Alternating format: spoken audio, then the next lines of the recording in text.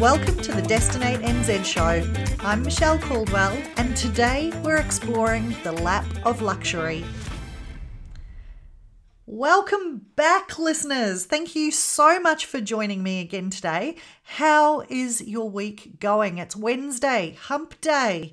Now, I'm celebrating a few wins this week, so hopefully you're all doing the same too. How good has it been seeing all of the international sales managers jumping on flights to Houston to head to KiwiLink this week? I have to say I'm suffering a little bit of FOMO back here, I'm not going to lie, but I'm so happy that we're finally reconnecting with the world and having some of our top experiences showcased face to face in an international audience again.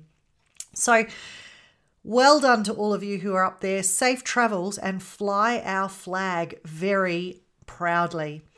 And thank you also to those who contacted me with feedback from last week's episode on customer personas and customer experience. It's great to know that so many of you are thinking deeply about the customer experience piece and coming together to solve some of our issues around staffing and scaling up. But this week, we're joined by a very special guest, Sarah Farag from Southern Crossings. Now, with a family history that she can trace back to the legendary pink and white terraces in the pioneering days of tourism in New Zealand, Sarah was raised in the land of the long white cloud by parents with an insatiable passion for globetrotting, and she now loves travelling the length and breadth of New Zealand with her own children at every opportunity.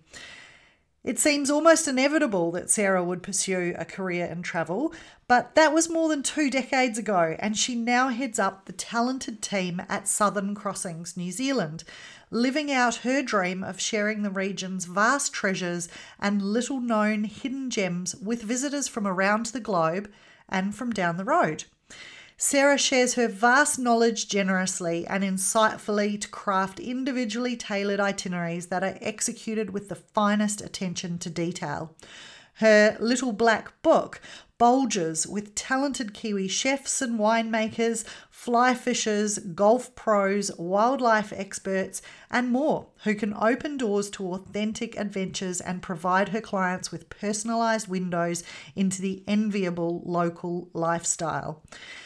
Sarah's unrivaled connections combined with her natural gift of being able to truly read clients' passions enable her to incorporate the thoughtful touches and bespoke travel experiences that wow both first-time international visitors and lifelong locals alike, and which have also secured her place on respected lists of the world's leading travel specialists, including Condé Nast Traveller, Travel and Leisure, and Town and Country. So today we're chatting about the incredible TV series that was brought to our screens while the borders were closed to showcase some of the most incredible experiences on offer here in Aotearoa, Lap of Luxury. I have no doubt you'll enjoy this glimpse of the behind the scenes as much as I did and love sharing Sarah's passion for New Zealand and New Zealanders. Enjoy the episode. We'll see you next week. Ka kite. If you're anything like me and were living vicariously through the TV whilst we were in lockdown, you no doubt came across Lap of Luxury, a show that provided a privileged and personalised behind-the-scenes introduction to some of the most inspiring luxury travel experiences across New Zealand and Australia. That show wouldn't have been possible without the foresight of one of our leading luxury destination specialists, Southern Crossings. And today we're joined by one of the owners, Sarah Farag. Kia ora, Sarah, and welcome to the show. Kia ora, Michelle. Lovely to be with you. Thank you. It's great to have you on the show, and I'm very excited about this chat. But before we start talking about the TV show, I'd love to hear how you got involved in the tourism industry and ended up here today. Oh, sure. Well, it really was a bit of a passion story. I started at Auckland University, did a BA, travelled the world, didn't really know what I wanted to do. But as I travelled the world, I really was so inspired by so much of what I did see. but it also made me incredibly proud of what we have back home. I often think people can beat us in terms of obviously history and some extraordinary experiences that you have everywhere that inspire you and motivate you to continue to travel. But as a passionate New Zealander, it made me just want to say to people, well, you should see the mountains we've got back home. You should see our rivers and lakes. If you think this is a good waterfall, wow, you need to come down under. And then it was a chance meeting with the original founders of Southern Crossings, Trevor Thomas and Patrick Burke, that began the journey. And I started when we were a small team of 5, in fact, as Patrick's PA. Wow. Yeah, and it was back in the days of faxes when we would get a little notification that someone wanted to come to New Zealand, and our job was to entertain them and feed them and house them and make sure they had a great time. And it was all about homestays, farm stays.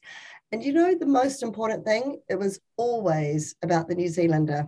That's what inspired us. And that's what really, when you sent people back home to the other side of the world, you wondered what it was that resonated so much with them. And actually the landscapes do, but it's the people that are at the heart of it.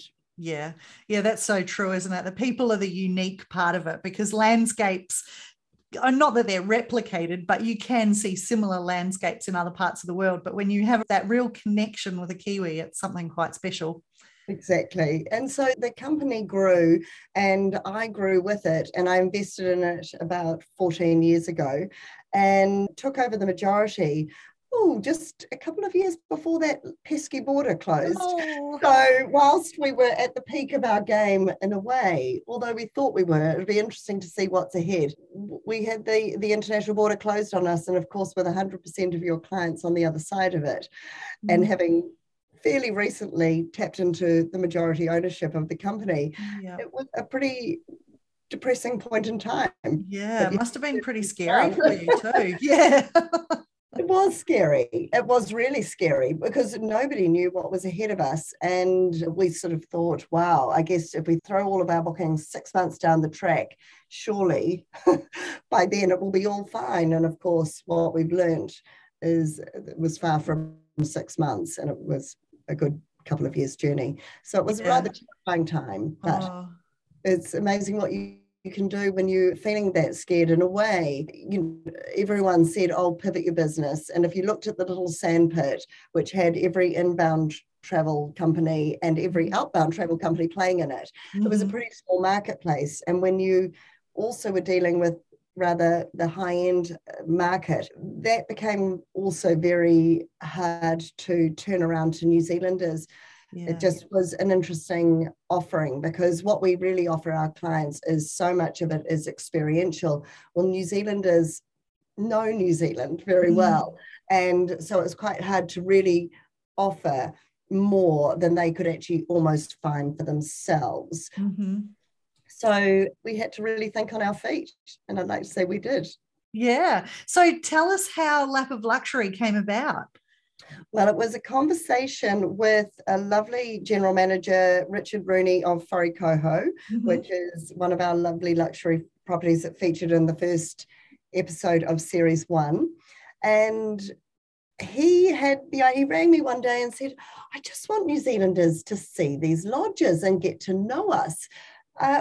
Would your sister, who happens to be CEO of Screen Time, would she be interested in doing comedy? And we could get Rhys Darby or some well-known New Zealander who everyone would relate to, and show the stories of these lodges and about our guests and some interesting ideas. Well, I pitched it to my sister and she just said she didn't feel there was the appetite for that sort of genre. So a couple of weeks down the track, I rang her and I said, I just want to showcase all the positives, because there are so many that our industry is responsible for guardianship of land, for the communities, for all of those really important roles and important things that are brought to New Zealand through these beautiful properties that New Zealanders, many of them, don't know about. And I'd just like to turn that story around and showcase the beauty of it.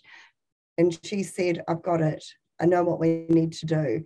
And she pitched the idea overnight to her head office in France, and they approved the show overnight. Wow. She said they never approve a show overnight. We usually have a lot of banter back and forward until we get the narrative quite right, but they understood what we wanted to achieve, and The Lap of Luxury was born. So it was a story that began from there, and then it really, I guess, morphed into two sisters joining forces and trying to make sure that we kept it really inspired for all New Zealanders. And so it became what we called the most down-to-earth journey into the Lap of Luxury. Yeah. And when we pitched that to Tourism New Zealand, we were really fortunate that they saw the vision and the beauty and the importance of it. And I believe the storytelling speaks for itself, because the feedback and the reviews have been outstanding. And so based on the success of the first series, we were fortunate enough to commission a second series. And so with two series underway, the show has now traveled around the world. Brilliant. So I was going to ask that. We've obviously been watching it here in New Zealand, so it has been distributed further afield? Yes. Thankfully, some international networks have bought it. So it's been bought by Passion Distribution, which is the largest distribution network for this genre of television. And it will be screening on SBS Australia in September this year. Wow. So cool. And it's currently screening on Qatar Airways and Air Canada, and soon to be on British Airways. So the global sales are just beginning, which is quite timely, because the eyes are turning and they're coming back down our way. So as the borders opened, and to have a series now broadcast overseas that people can actually not just dream about it from the comfort of their armchair, but hopefully be inspired as they're flying from perhaps the US to over to Europe and looking at a show that makes them think about our corner of the world. Yeah, because you're right. I mean, the storytelling in the show was absolutely beautiful. And I remember sitting, I think it was the episode with the Lindis, and even my husband, who kind of doesn't buy into the whole tourism thing quite as much as I do, he was sitting there going, wow, this is incredible. Because a lot of the time, all we really see on the surface from these luxury properties is the price, right? So from a Kiwi perspective, so we're sitting there thinking, well, why do you pay so much? What do you get from this experience? And then even on TV, it moved us to the point where we're going, right, that's on our bucket list. Right. We'll keep it there, but hopefully one day you will actually achieve it. But obviously it is...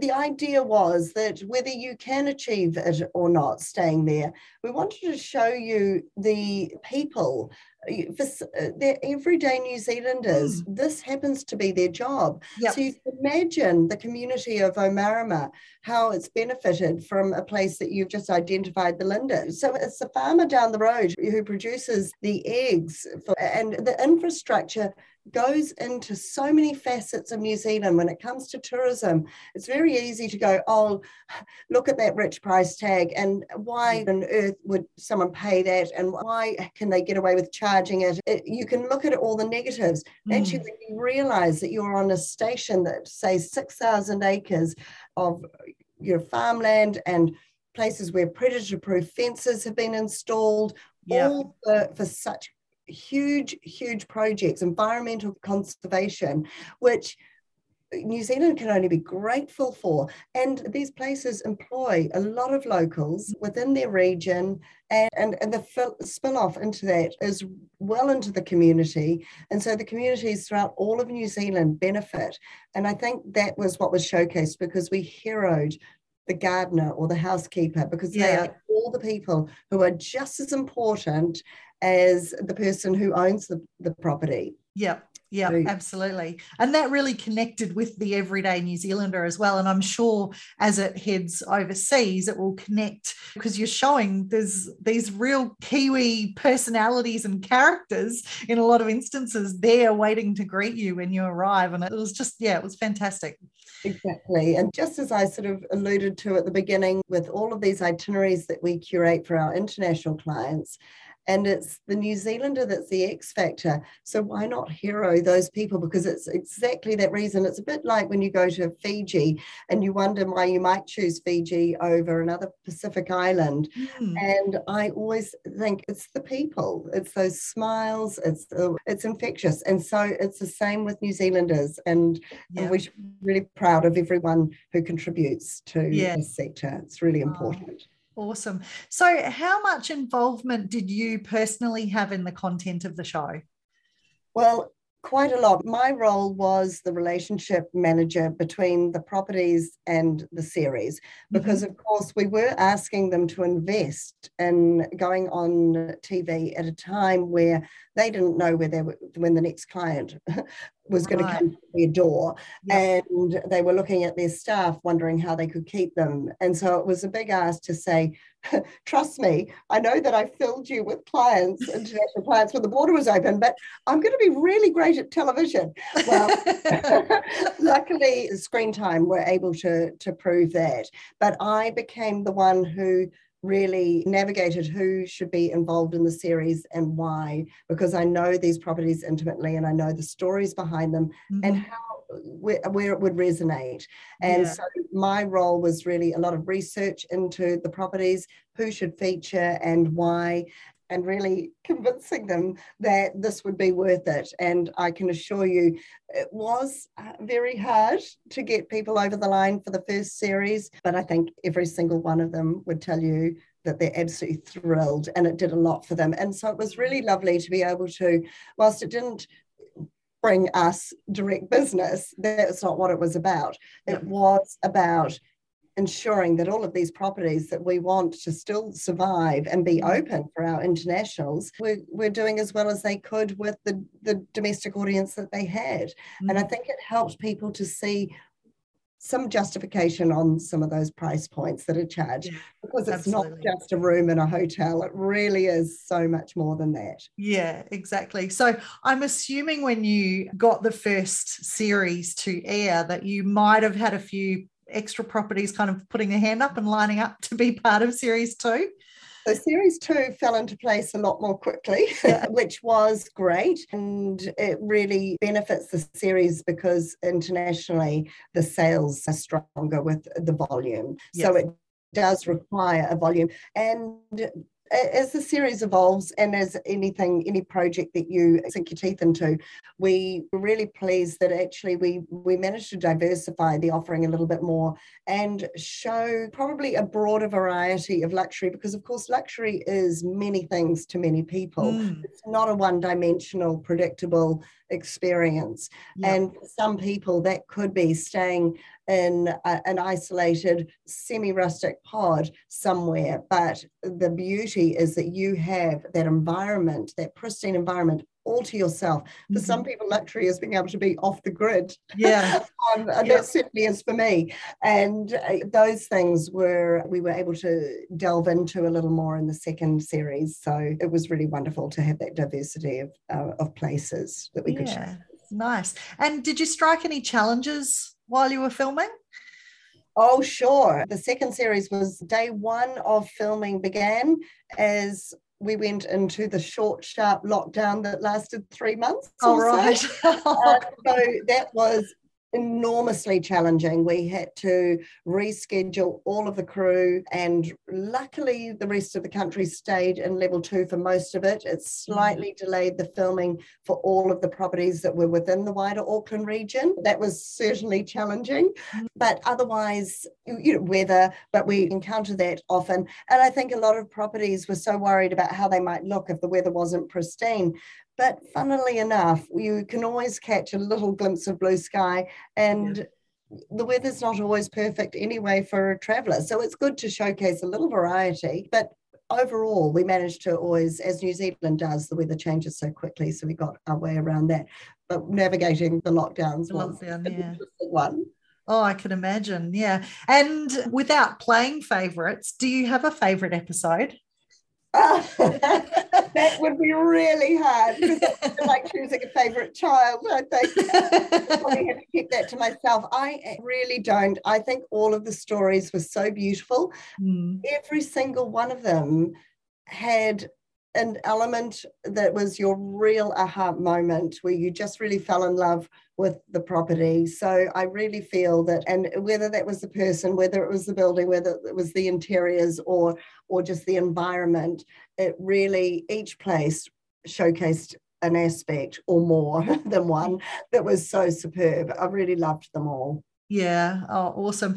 And have you had feedback either through your business directly or through the luxury lodges that have featured on the show that there's been an increase in interest and demand from the domestic audience? Yeah, they all did extremely well. And most of them will say that they can't believe that guests still to this day, even if they were in series one, will cite having seen them on the Lap of Luxury. Wow. For the reason that they're there. And so that is, for me, that is what I would call a job really well done. That's exactly what we wanted to achieve, and we did. And I'm just thrilled for every one of them that their investment to being in the series was worth it. And you can ask any of the lodges, they're pretty pleased with what turned around for them. Oh, I can imagine. And are they allowed to use some of that footage in their own promotions as well? Was that part of the agreement, or they can just promote the show, the episode? Or they all, I mean, it's an amazing investment really, because they all had access to all of the wild film footage. Wow. The actual episode has been bought internationally, right. So nobody has that ownership other than Passion Distribution. Yep. And we can't do anything to jeopardize the international sales. That's really important. Yeah, of course. The eye on the prize now. Yeah. As the doors open and as New Zealanders flock out of here at pace, they've either got family to visit, business trips to account for, and wanting to travel for the very same reason we all loved to welcome visitors here. We're also wanting to see what's out there in the rest of the world. And I think bucket list destinations are high on people's list, because it did make you look at what you might miss out on, those family trips that are really, really precious. And those are very special moments you can't get back. So it's good that the series is now morphed into an international program that will help bring more New Zealanders back down and more internationals back to our shores as the New Zealanders leave. That's great news. And so with borders opening, how is business otherwise at Southern Crossings? What have you noticed? It's firing. It's going at a really large pace. We did have to unfortunately shrink down to a small core team of 6 during the 2 years of the border closure. As you can imagine, with 100% of your business gone, it really was the only way forward, which was really tough. But we've grown back to 15 of us already. So and that's only since the border announcement. So it's happening really fast. It's great. The forward bookings are in excess of what they were. So it's pretty exciting. I think New Zealand needs to buckle up, and I think we need to get some of those working holiday visas, a few things ironed out, because it's not just these lodges that need to be ready. It's everywhere. So people stop for a coffee on the way between here and the next destination, and they need to know that the cafes are running, and it's the whole infrastructure, because everyone in New Zealand does benefit from tourism. If it's done well, we all benefit. And we've all got a responsibility to make sure that it is done well. We want the reset to be meaningful. And I think the program highlighted how when tourism is done well, it does, we all do benefit, and future generations will benefit, because we will leave this place better than the way we found it. Yeah, that is so true. Well, that's a wonderful way to finish our chat today, Sarah. So thank you so much for coming on the show. I've really enjoyed hearing a little bit about the behind the scenes of Lap of Luxury, having been a big fan of the show, and great to hear that it's gone so well, and so pleased for all of those operators that were featured and yourself as well. It was just a great initiative, and probably one of the best COVID pivots that we've seen. Pirouette. Yes. We don't like that pivot word, but it's fabulous. So thank you for joining me, and wish you all the best for an upcoming summer and great season. Thanks, Michelle. Thanks very much.